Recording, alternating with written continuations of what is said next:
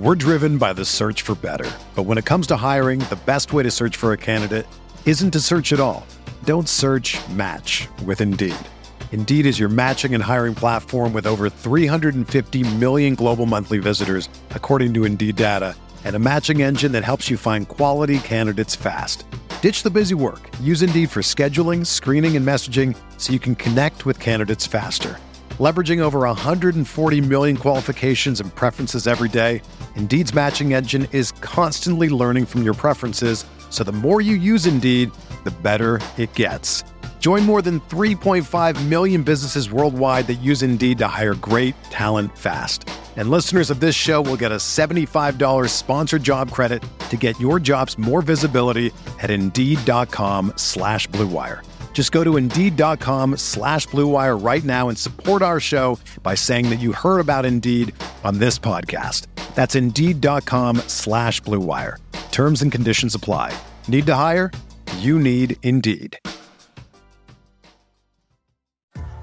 What's up, y'all? It's Drewski, and I've teamed up with Mountain Dew to produce a hilarious new basketball podcast called The Dew Zone with Drewski. Learn the backstories of your favorite ballers and celebrities like Jamal Murray. Did you have like a favorite team? Was it the Raptors at the time or no? Was the Raptors even started around that time? Come on, bro. I ain't that old, fam. You talking like I'm 50. Taylor Rooks, Asia Wilson, and many more. You won't want to miss this. Listen to The Dew Zone with Drewski on Apple Podcasts, Spotify, and wherever you listen to podcasts.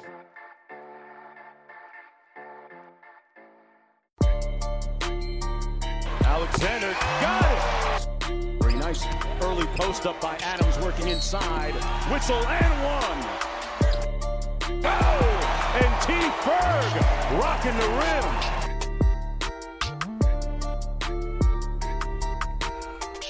rim. What is up, Thunder fans, and welcome to the Uncontested Postgame Podcast. This is your boy, Taylor Peterson, and you can find us wherever you listen to your podcast. Literally, we're pretty much anywhere at this point. We're very proud of that. So be sure to subscribe wherever you listen and keep listening to us if you enjoy what you're listening to. We are probably part of the Blue Wire Podcast Network, and be sure to check them out as well on their website and follow them on Twitter, especially with the NFL playoffs in full swing, particularly this weekend. My Chiefs are up with a really tough matchup against the Texans, but I'm really excited about it. There's some really good matchups all around the league in the NFL this upcoming weekend, all the way up into the Super Bowl. Not to mention that the NBA is close to its halfway point, which seems crazy. We're getting closer and closer to that. And, the Blue Wire will have you covered for it all. They have a great Twitter account. They're posting some great content. Not to mention they have a YouTube channel that'll be coming up here. Right, it's already live, but they'll be getting more active here soon. So definitely be sure to check them out, as well as us. We definitely would appreciate that. Like I said, the NBA season's already halfway through, which seems insane. And we have some great content coming out that we're really excited about. So definitely stay tuned. However, with all that optimistic news up front, I'm going to get a little more pessimistic here. Unfortunately, the Thunder's 5-game win streak was snapped tonight as they lost to the Philadelphia 76ers in Philly, 120-113. As you can hear in the background, Rumble, my puppy, my beagle Rumble, 3 years old, he is not very happy about this loss. He is not having it. So just some quick stats and facts before we jump to the game that I found really interesting. And the first of these come from none other than member of the pod, Nick Crane. You can find him at Crane NBA on Twitter. He is a part of Forbes Sports, covers the Thunder for Forbes, and he tweeted out some really good stats I wanted to bring up here. So before tonight's game, the Thunder were 20-2 all-time against the Sixers, which is a pretty crazy stat. They only lost 2 times against the Sixers in the existence of the franchise. The Thunder also had a .909 winning percentage against the Sixers, which was the best in the NBA since 2008. So coming into this game, I think that the Thunder organization felt pretty excited about it. They wanted to keep that streak alive. Obviously, the Sixers have a very, very good team this year. If you listen to our preseason podcast that we had for the Uncontested, there was many of us, myself included, that predicted the Sixers to come out of the East. However, they've struggled a little bit this season. This was actually their first win since Christmas, which seems insane. I think if you guys are like me and have had a very busy holiday season and a very busy first couple of weeks back since then, Christmas seems like forever ago. And the Sixers just broke a 4-game losing streak with this win. So it's kind of the opposite of the Thunder, and was really kind of interesting to see. So, my first memory that comes to my mind when I think of these Sixers game is last season. And I have to admit, it was probably one of my favorite Thunder buzzer beaters of all time.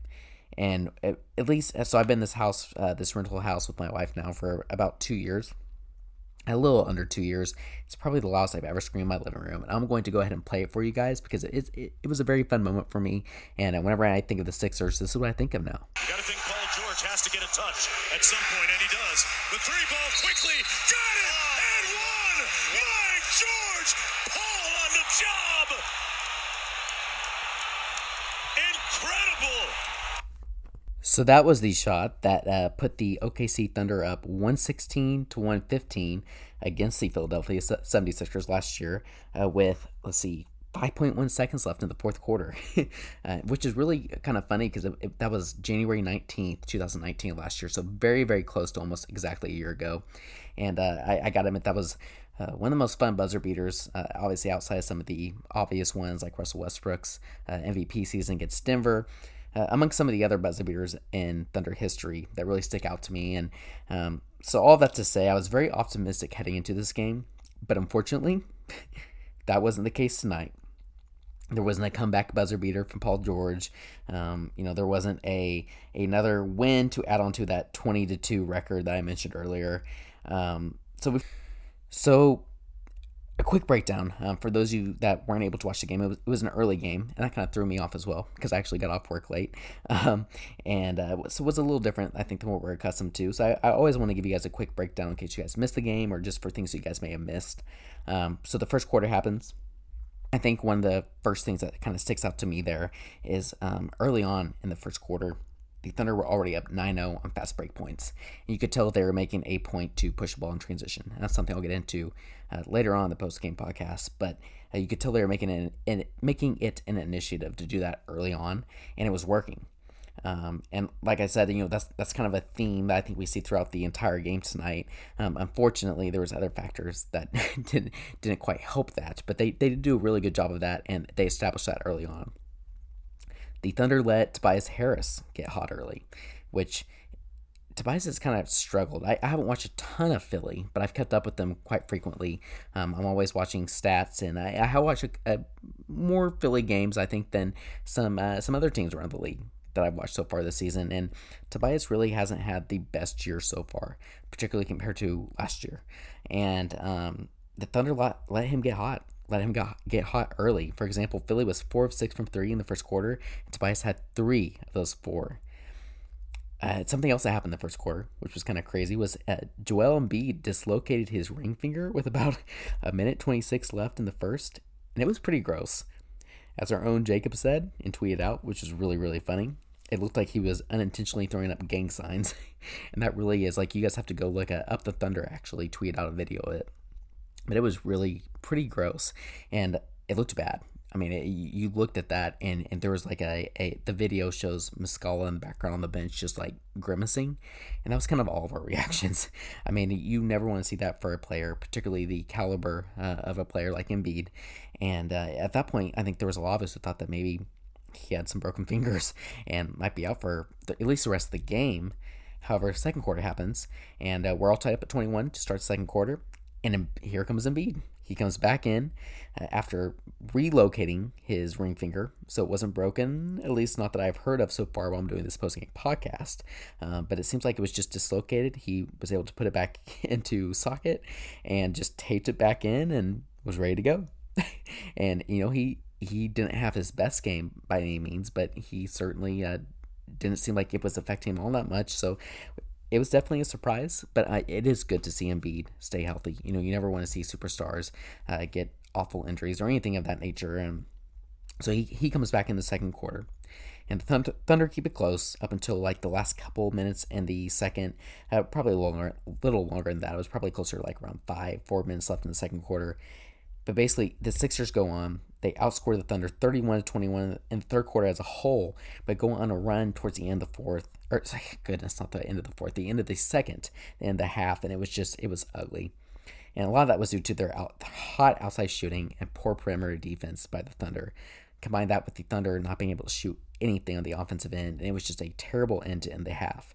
Thunder only shot 41% from the field, only 6 of 16 from 3, and had only 8 assists to the Sixers' 17 assists, which shows you how hot they were shooting and how they were moving the ball. Also, the Thunder had 8 turnovers, so all of that is a recipe for disaster, and that's exactly what happened there in the end of the first half. And so second half kind of started as the first half ended, unfortunately. Not a whole lot of offensive spark. Thunder started. I think a perfect example of this is Shooter came in with about 8:40 left in the third, and he didn't come in for PG or for Shea. It was the 3-guard lineup, which has been obviously, as you guys have heard, oftentimes on our podcast, and I'm sure others, and seen on Twitter. That's one of the best 3-guard lineups or 3-man lineups in the entire league. And Billy went to that quite earlier than he usually does. Like I said, 8:40 left in the third quarter. And I really think that was because Billy was just looking for an offensive spark. Gallo couldn't hit anything. CP3 was struggling. He wasn't hitting his mid-rangers like we've been accustomed to, which I'll get into. Also, Shea, which I'll also get into, was kind of struggling with some of these Sixers' length. So Billy just went to his best lineup, just trying to find a spark, whether that came off the bench and Shooter or whoever that came from. And unfortunately, he still kind of struggled to find that. The second part of the third quarter was better, though. And that wasn't because the Thunder necessarily got hot by any means, but even though the Thunder weren't hitting their shots like they have been this season, they were aggressive and they were attacking the rim. And I think Steven and Gallo are kind of the two prime examples of this. And now this comes from the fourth quarter, this stat, but I wanted to bring this up because I think this fits really well here. At one point, Steven had drawn 4 of the 5 fouls in the fourth quarter against the Sixers. I mean, he was just going to the line one possession after the other, and it was so great to see, especially from Steven. But Gallo was doing the same thing. We saw him driving and drawing fouls, whether it was on jump shots or driving to the rim. And that was really huge for this team and really kept them in the game because even though they were shooting free throws poorly, which is another theme I'll get into, I'm kind of showing all my cards here early on the podcast. But regardless, that really did kind of keep them alive when they weren't hitting their shots in the third quarter. So the fourth quarter, like I mentioned, it was a lot of back and forth. The Thunder were able to get it close to start the fourth quarter. 8 times in the fourth quarter, the Thunder came back within 1 or 2 points, which shows you just how close it was. Yet another nail-biter for this OKC Thunder team, which never fails to entertain or raise my blood pressure.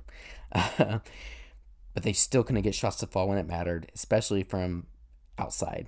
And also, they couldn't get points from their key guys when they needed it most, which they've been able to rely on, and rightfully so, throughout the majority of the season. So the Thunder pulled within 2 with 3 minutes left. The Sixers rattled off 9 straight to end it. That was pretty much it. I think it was Richardson that hit the dagger. I tweeted that out. It was pretty much over at that point with, a little less than a minute left. So that's kind of a little breakdown of tonight's game, and I want to get into some themes for the game. Calmer's been doing stock up, stock down, which I love. Actually, kind of similar to what I'm doing. Other of us have different approaches. Me and Nick just kind of did a back and forth the other night last week. But for me, when I'm just doing my own post-game podcast, I love to do some positives and negatives because I feel like it's a really easy but also an efficient and fun way to break down the games. So I'm going to continue to go with my theme. I'm going to start with the negatives first because I hate ending on negatives. I love to be a positive person, So let's start with the negatives and end with the positives. My first negative is one of the most obvious ones, and that is the Thunder's defense, which has been oftentimes pretty great so far this season. But tonight, Thunder have only given up just a stat that I came across before doing this podcast is that the Thunder had only given up 120 plus points 8 times so far this season.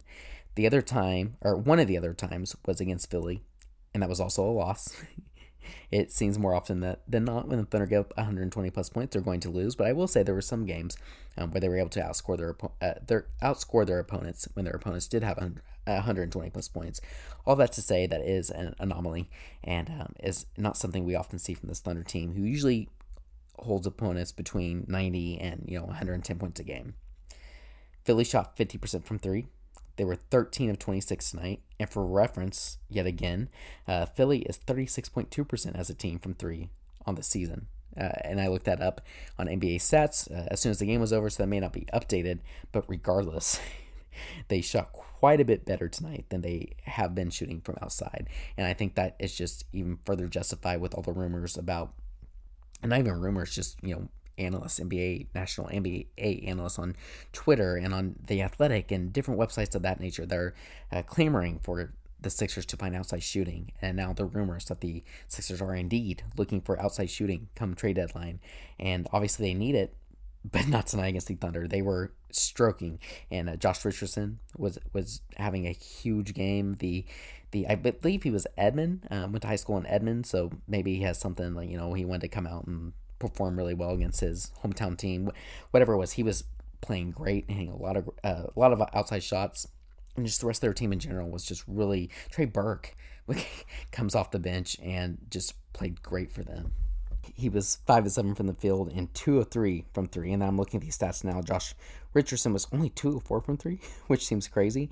9 of 17 from the field, which is probably why I guess I thought some of those were 3-point shots. Regardless, the defense let Philly shoot a very good percentage, and that showed. They shot much better than they do against other teams, and much better than they have for the majority of the season. And I think a reason for that is that the Thunder were going under on screens, and they needed to protect the perimeter better, which seems obvious, but that's something they've done so well so far this season, and we don't really see them kind of going under on screens so much. We see them switching because of their versatility and length.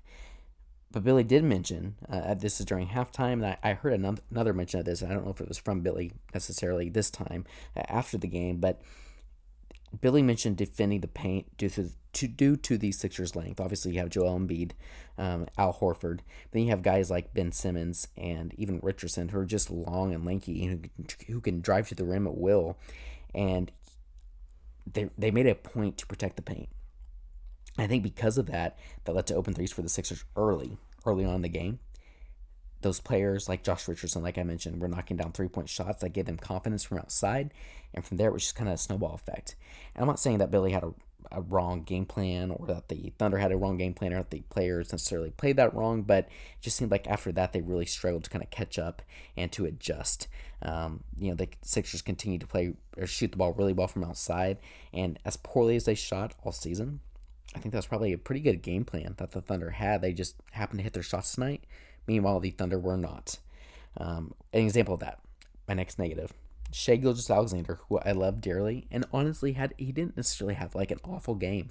I'm throwing him in here in the negatives, but it's not like he just had a piss poor game by any means. Excuse my language, but he still had 14 points, 9 rebounds, 2 assists on 6 of 13 shooting, but he was 0 of 3 from 3, 2 of 5 from the free throw line, which is pretty killer. And as another negative, which I'll get into here in a little bit, the free throw line. But Shai was also by far the worst plus minus on the team at a negative 13, which I don't always like to throw that number out or that stat out because it's not always indicative of the game. But tonight I felt like it was for Shai. I really feel like Philly's length hurt Shai, especially since he thrives at driving to the rim, and he didn't really have a shot going tonight from outside to kind of open that up for him. Not to mention his teammates didn't either, which didn't help him at all. So you have those long, lengthy defenders, like I mentioned, like Ben Simmons and Richardson, and you have long, lanky guys down low like Embiid and Al Horford, who are shot blockers, who can really disrupt that shot and kind of force him to adjust. And I think that really kind of got to Shai a little bit tonight. I think, and I mentioned this guy, but Ben Simmons, he always gets kind of crap for being bad at shooting, and honestly, he deserves it. I think he deserves a lot of it, but he's played great defense all year, and I think a lot of that contributed to Shai's play tonight, as well as Chris Paul's. I thought Ben did really great on both of them when he was on either of them tonight. Any of our point guards, I thought Ben played another solid defensive game, and he's really made a case for an all defensive team this season. He's been playing really good defense. Shai also struggles some defensively. I mentioned the defense, but Shai himself defensively, whether he was matched up with Ben Simmons or off the ball with guys like Richardson, he continued to kind of struggle with the players who are stronger than him, maybe a little longer. Like it wasn't necessarily his best defensive game, although I've mentioned this before in the past, and it seems like his defensive game kind of feeds off how he's playing offensively, which is a common theme for many players. I think I don't think that's like necessarily crazy to happen to a player, but that's something I've noticed with Shai. And I think is that his offensive intensity usually leads into defensive intensity as well. But regardless, he was due for a quote-unquote off night, which is really saying something about how incredible he's been playing. And he, like I said, he still had a solid stat line. So I'm not worried about Shai at all. And I think games like these are just perfect and beneficial for his growth. And he's only going to get better from games like this. And I'm going to be saying all of this, and whoever's doing the post game tomorrow night for the Uncontested will probably be talking about Shai having another 32 plus point game. So not worried about Shai, but he certainly wasn't a positive by any means. Now another point guard, Chris Paul. I'm not going to say Chris Paul as a whole was a negative, but his jumper sure was tonight, which is something that's been just about as reliable as the sun rising and setting. Chris Paul's jumper has been one of the most reliable things all season. It's been phenomenal. But tonight, it was not quite as much so. What has seemed automatic all season did not hold up, as he was 6 of 16 from the field. And he also disappointed down the clutch, where he pretty much just thrived all season. And for reference, Chris Paul, prior to tonight, had 91 points in the clutch, which is 13 more than any other player this season. And the clutch is defined as the last 5 minutes of a game when the game is within 5 points. I'm pretty sure I'm saying that right. And don't get me wrong, I think tonight was kind of an anomaly for Chris, but the combination of length and defenders on him, like Josh Richardson and Ben Simmons, like I mentioned against Shai, I think it really disrupted kind of Chris as well. Even though he had a solid stat line, his shooting was definitely not the same. I think you have to credit Philly for that. I really do. And so my last negative here, free throws. Thunder shot 21 of 31 from the line, 67.7% from the field. Were fouled 6 more times than the Sixers were, even though it felt like they were fouled way more than that in the second half. It just seemed like Steven was going to the line constantly. But if you make 5 more of those shots, I think you put yourself into a even better position to win this game. I'm just going to leave it at that. That's an anomaly as well for this team, but they could have really used it against an elite team like Philly, and they did not do so. And so that is a negative. But enough for the negativity. Let's jump to some positives before I jump to your guys' awesome Twitter questions. I'm going to try and get through these a little quicker so I can jump into some of these questions because I got some really good ones. But my first positive is I have in all caps here, Steven freaking Adams. We kind of poo-pooed on Steven early on in the season this year, as did many of you Thunder fans and did many other national media, because it did not seem like he was healthy. And I don't even know the date, but over the past month or so, he's just looked like a brand new player and has played. I predicted him preseason to make his first All-Star game, which I knew was kind of a stretch, but was like kind of one I was just keeping my fingers crossed for, and I felt like he would get close to. But if he were playing like this the entire season, he would not make me look crazy. If he had been playing like the entire season like he has the past month and a half, 2 months, I don't think he would be making me look crazy at all. And tonight was one of, if not maybe his very best game in the entire season. 24 points, 15 rebounds, and 2 blocks. He was all over the place. He was outworking Joel Embiid. It was so fun to watch. For reference, the Thunder out-rebounded the Sixers tonight without Nerlens Noel, which I haven't mentioned yet. Noel rolled his ankle the other night, did not play tonight. I doubt he'll play tomorrow. He might not play the rest of this week. We'll see. But the Thunder were still able to out-rebound the long, lanky Sixers, 47-42, having 14 offensive rebounds to the Sixers' 9. And unfortunately, the Thunder could not capitalize on those second chances tonight, as I mentioned, with their poor shooting. But regardless, I think a lot of that is attributed to Adams and his aggressive play. He looked incredible. And I mentioned this earlier, but he completely outplayed Embiid. And you could tell he was fired up for this game, which I love. You can tell he gets fired up for certain games. Embiid was one of them. Shout out Russell Westbrook and the rivalry that him and Embiid had. I don't know, but Steven was ready. Steven took his third charge tonight, which is really cool. I tweeted out that gif of his second charge earlier, I guess it was this past weekend, of him doing the fist pump, which you always love to see. He's pushing Embiid around. He just looked almost unstoppable. And he was just so active. He looked healthy, knock on wood. And I love how involved he is in this offense. And Kamier actually mentioned this in his last post-game, the last post-game podcast that we had prior to our group pod this past Sunday.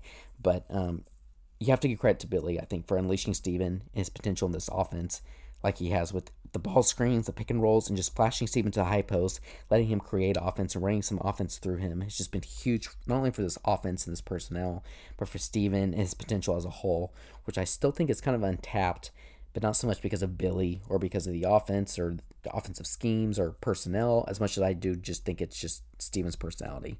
And this might just kind of be what we get, just an incredibly solid player when he's healthy. But I do think he's capable of more if he would ever just let loose. Regardless, huge positive, probably my number one positive, Steven Adams. And I hope to continue to see that, particularly with Nerlens sidelined as long as he will be. We'll see how long. My next positive, and actually my last positive, which is kind of sad, but turnovers and fast break points. The Thunder had 19 points off turnovers. I should say points off turnovers, not turnovers themselves. But points off turnovers and fast break points. The Thunder had 19 points off turnovers to the Sixers 11. And they had 24 fast break points to the Sixers 9. That is quite a discrepancy there.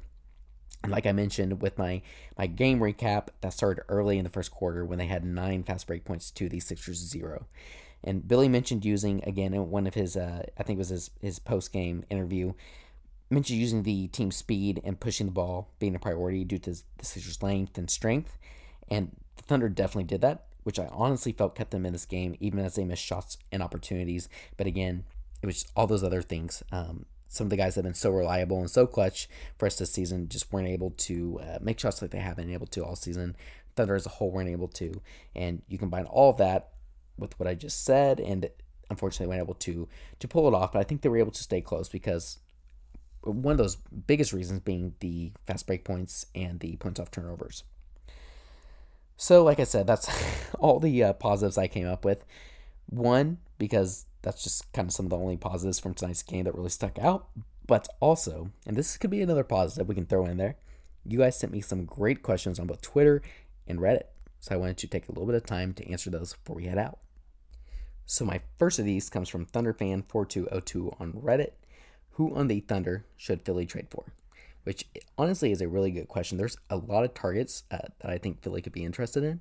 Mikey Berra on Monday's Down to Dunk actually brought up a really fun hypothetical trade that I hadn't really thought of, and I'm still not sure I'm a fan of, but it certainly makes sense. Mikey's like one of the smartest basketball guys, and so it really does make sense.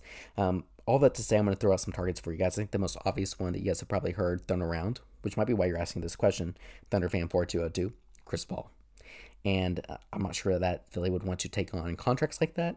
I'm not sure if they'd be willing to shift Ben Simmons to an off-ball role, whether that's a power forward or whether that's a shooting guard position, whatever that may be.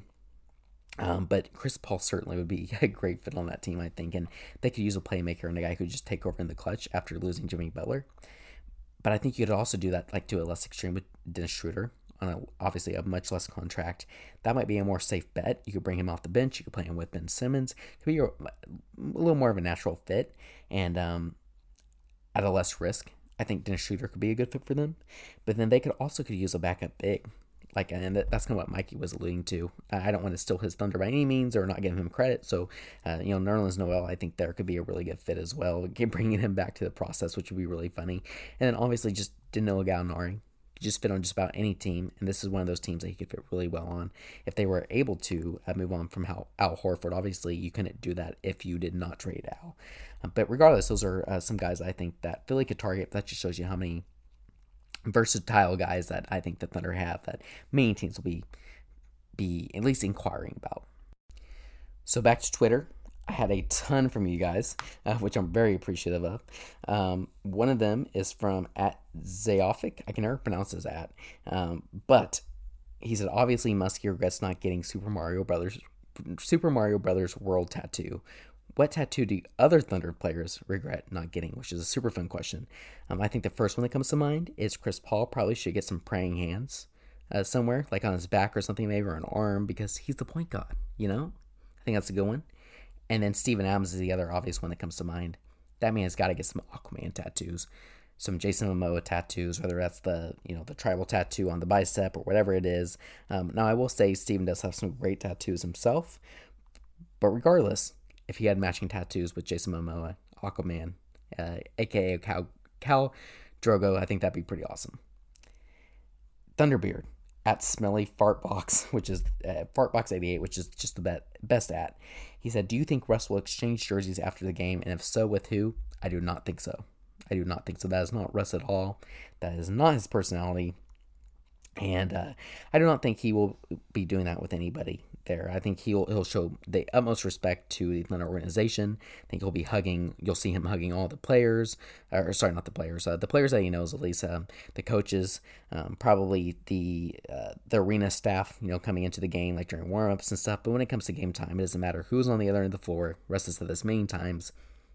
He's going to play the same way, and I truly respect that and love that about Russ. And I think it's going to be the same situation in OKC. Don't expect him to do any jersey swaps or any of the post game, big hugs or any of that stuff. Thunderbird also asked, do you think Nerlens could have changed the dynamic of this game considering how Horford continued to target Muscala in the post? Absolutely. And don't get me wrong, Muscala had some positive moments. It wasn't like he was just like complete negative for this game, but having Nerlens changes that game dramatically. Just having him coming off the bench gives Steven a little more rest.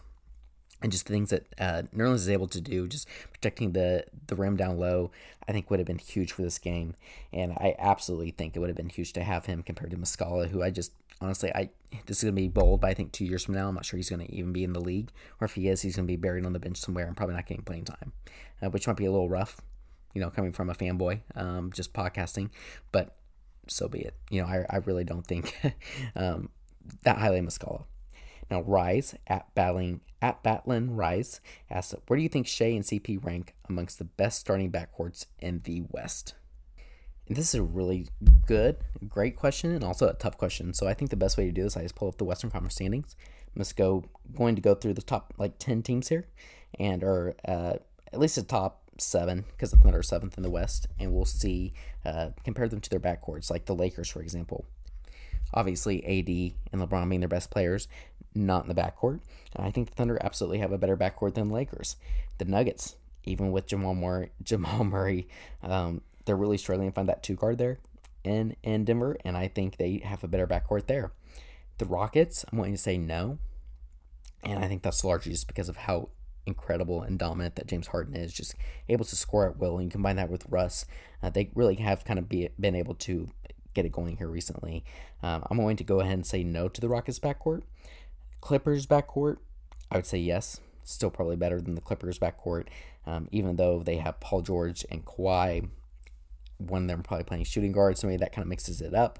Or you have, I think they've been playing them with 3 and the 4. So assuming you're playing them with 3 and the 4, I think the Thunder still have a better backcourt than them. The Jazz, Conley can't play because he's not healthy, so yes. The Mavericks, you have Doncic, who's essentially playing backcourt, even though he started at small forward. He's primarily bringing the ball up. But when you take the Thunder's backcourt as a whole, I still think it's better than the Mavericks. So, I think the Thunder have maybe the second best backcourt, if not the best backcourt in the West, which seems crazy. Just as a whole, collectively, but it just shows you how important that small forward and power forward position player, especially small forward position is in the league right now, and the Thunder just don't have that go-to guy. That was a great question. Also, Pagers35 at Peyton Lang, very good friend of me and Nick's. We always text and whatnot about NBA, and have been good friends all the way since elementary school. So Pagers asked me, in the last 17 games since December 1st, excluding tonight, OKC is 13-4. During that span, Steven Adams has been averaging 13.6 points and 10.2 rebounds. After a rough start, it seems he's starting to turn things around, which we've talked about on this podcast. How important has this play been to this team's success as of late? And I think it's a great question. Really good context there, Peyton. Absolutely is huge for this team's success. And critical, just the things that he's able to do that just go unseen, whether it's setting solid picks, or like I mentioned, him flashing to the high post and just initiating the offense through him, and him making solid backdoor passes, or giving the opportunity for some of these perimeter players like Schroeder, SGA, CP3 to get open for outside shots, whatever it may be, and then just him banging down low, doing what he did tonight, playing solid defense on some of the best interior players in the league, like Joel Embiid. Just him being able to do that, being healthy, is huge. And when he wasn't healthy, like at the beginning of the season, he's not doing that extra stuff like banging down low, getting those extra rebounds, being aggressive. He seemed passive, and I think that's kind of what we were seeing early on in the season when he wasn't healthy compared to now, where he's just all over the place. And that's what I've loved seeing from Steven. I absolutely think his recent play is a huge reason for the success that the Thunder have had so far. So I've gone a little long, and I still have I think 4 or 5 Twitter questions. You guys were awesome. I really, really appreciate you guys doing this. Fortunately, I went longer than I thought I would during my post-game analysis. So I'm going to pick one more. I'm going to pick this one from Zoko at @Fee_LSON. Who is one player in the league that you pair Shai with? And one that is any player, and one that is more than likely acquirable now or in the near future, which is a awesome question. That's so hard. Any player in the league is very, very broad, but around his time frame, I just keep imagining Shai with Devin Booker, the 2 Kentucky grads.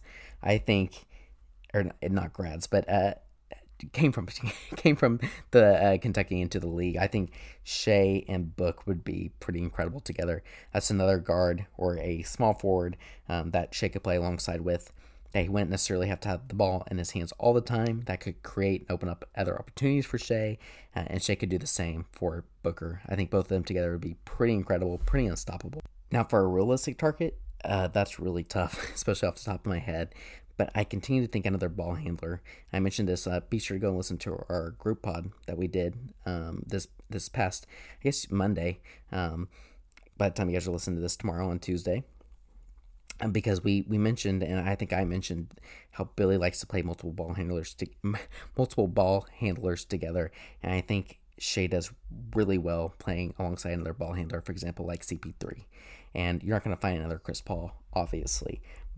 But targeting a player of that nature. So, the one that just comes off the top of my head is, if Gallo were traded to Portland and Presti was able to get as many assets as he could out of that deal, and maybe you got an Anthony Simons to play alongside Shai and watch them develop together.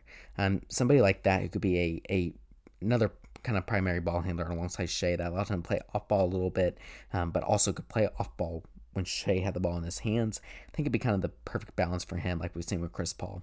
So that's just kind of the ideal player that I'm looking for, and that was just Anthony Simons, the first one that came off of my head without doing some research since this is a post-game podcast. But I love that question, Zoko, and I appreciate all of you guys sending these questions. They were awesome. They filled in a ton of time, and I went longer on my post-game analysis than I thought I was going to. I really could have done just half a podcast of your guys' questions, and I appreciate you guys so much. So please continue to send those in, not only to me, but obviously all of our guys doing the post-game podcast, and whenever we are able to, we will absolutely be asking for questions for our group pods every week as well. So thank you guys again, and thank you guys again for listening tonight. Coming up, the Thunder play again tomorrow night on a back-to-back against the Nets before coming back home for a big one. Russell Westbrook himself returns to OKC on Thursday night. Nick will actually be covering that game for Forbes, which is awesome. He's going to be down there. He'll have you guys covered. Be sure to follow him at Crane NBA.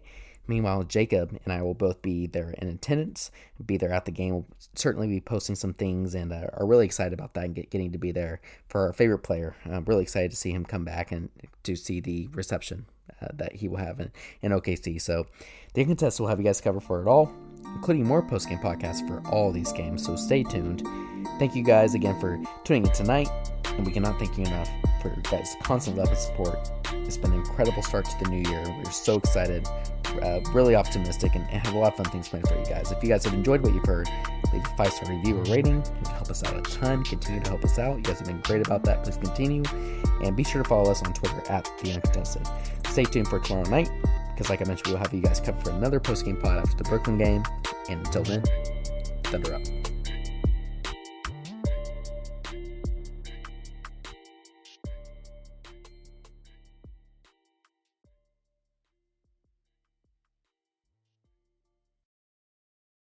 Nobody builds 5G like Verizon builds 5G, because we're the engineers who built the most reliable network in America. And the more you do with 5G, the more building it right matters. The more your network matters. The more Verizon engineers going the extra mile matters.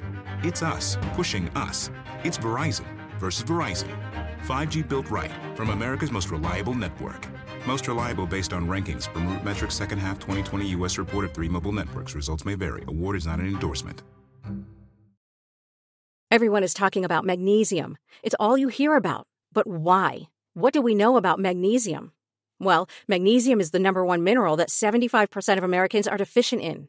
If you are a woman over 35, magnesium will help you rediscover balance, energy, and vitality. Magnesium supports more than 300 enzymatic reactions in your body, including those involved in hormonal balance. From functional medicine doctors to mental well-being and female hormone experts, we all know that magnesium is the one mineral to improve all aspects of well-being and health. But which one? Magnesium Breakthrough from Bioptimizers, the trusted choice recommended by leading experts with 7 best-absorbed forms of magnesium to ensure your body receives the support it needs for overall well-being. Go to bioptimizers.com/balance today and use code BALANCE10 for 10% off. Support your journey to wellness at bioptimizers.com/balance. Magnesium Breakthrough from Bioptimizers, your foundation to optimal health and vitality.